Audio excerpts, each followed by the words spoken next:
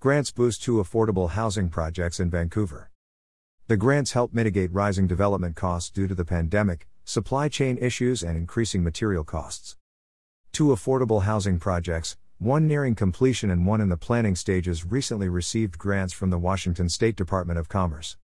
The City of Vancouver received $1,059,085 for Laurel Manor and $161,907 for the Meridian to cover sewer, water or stormwater improvements and/or wave system development charges.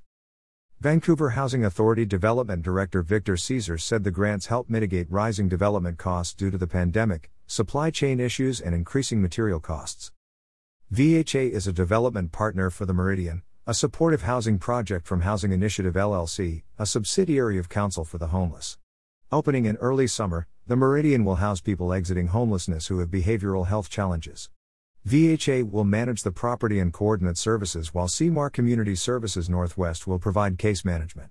It features 46 one-bedroom, garden-style apartments with trauma-informed design.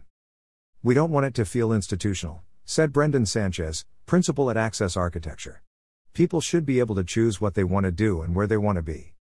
Sanchez said using wood and wood-look materials, large windows that let in lots of daylight, and calming, desaturated accent colors throughout the property help decrease stress and promote positive health outcomes. The Meridian features community gardens, a courtyard, and secure bike parking.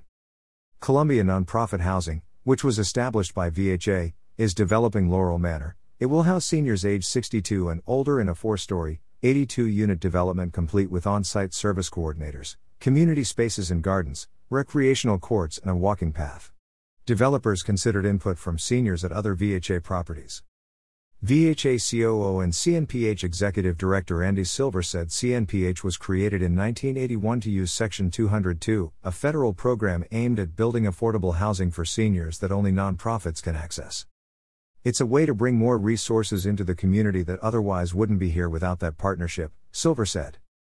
Laurel Manor is the first phase in what will be a multi-generational property. It will be located near 4th Plain and Anderson Road across from Columbia River Mental Health Services. Information provided by Vancouver Housing Authority.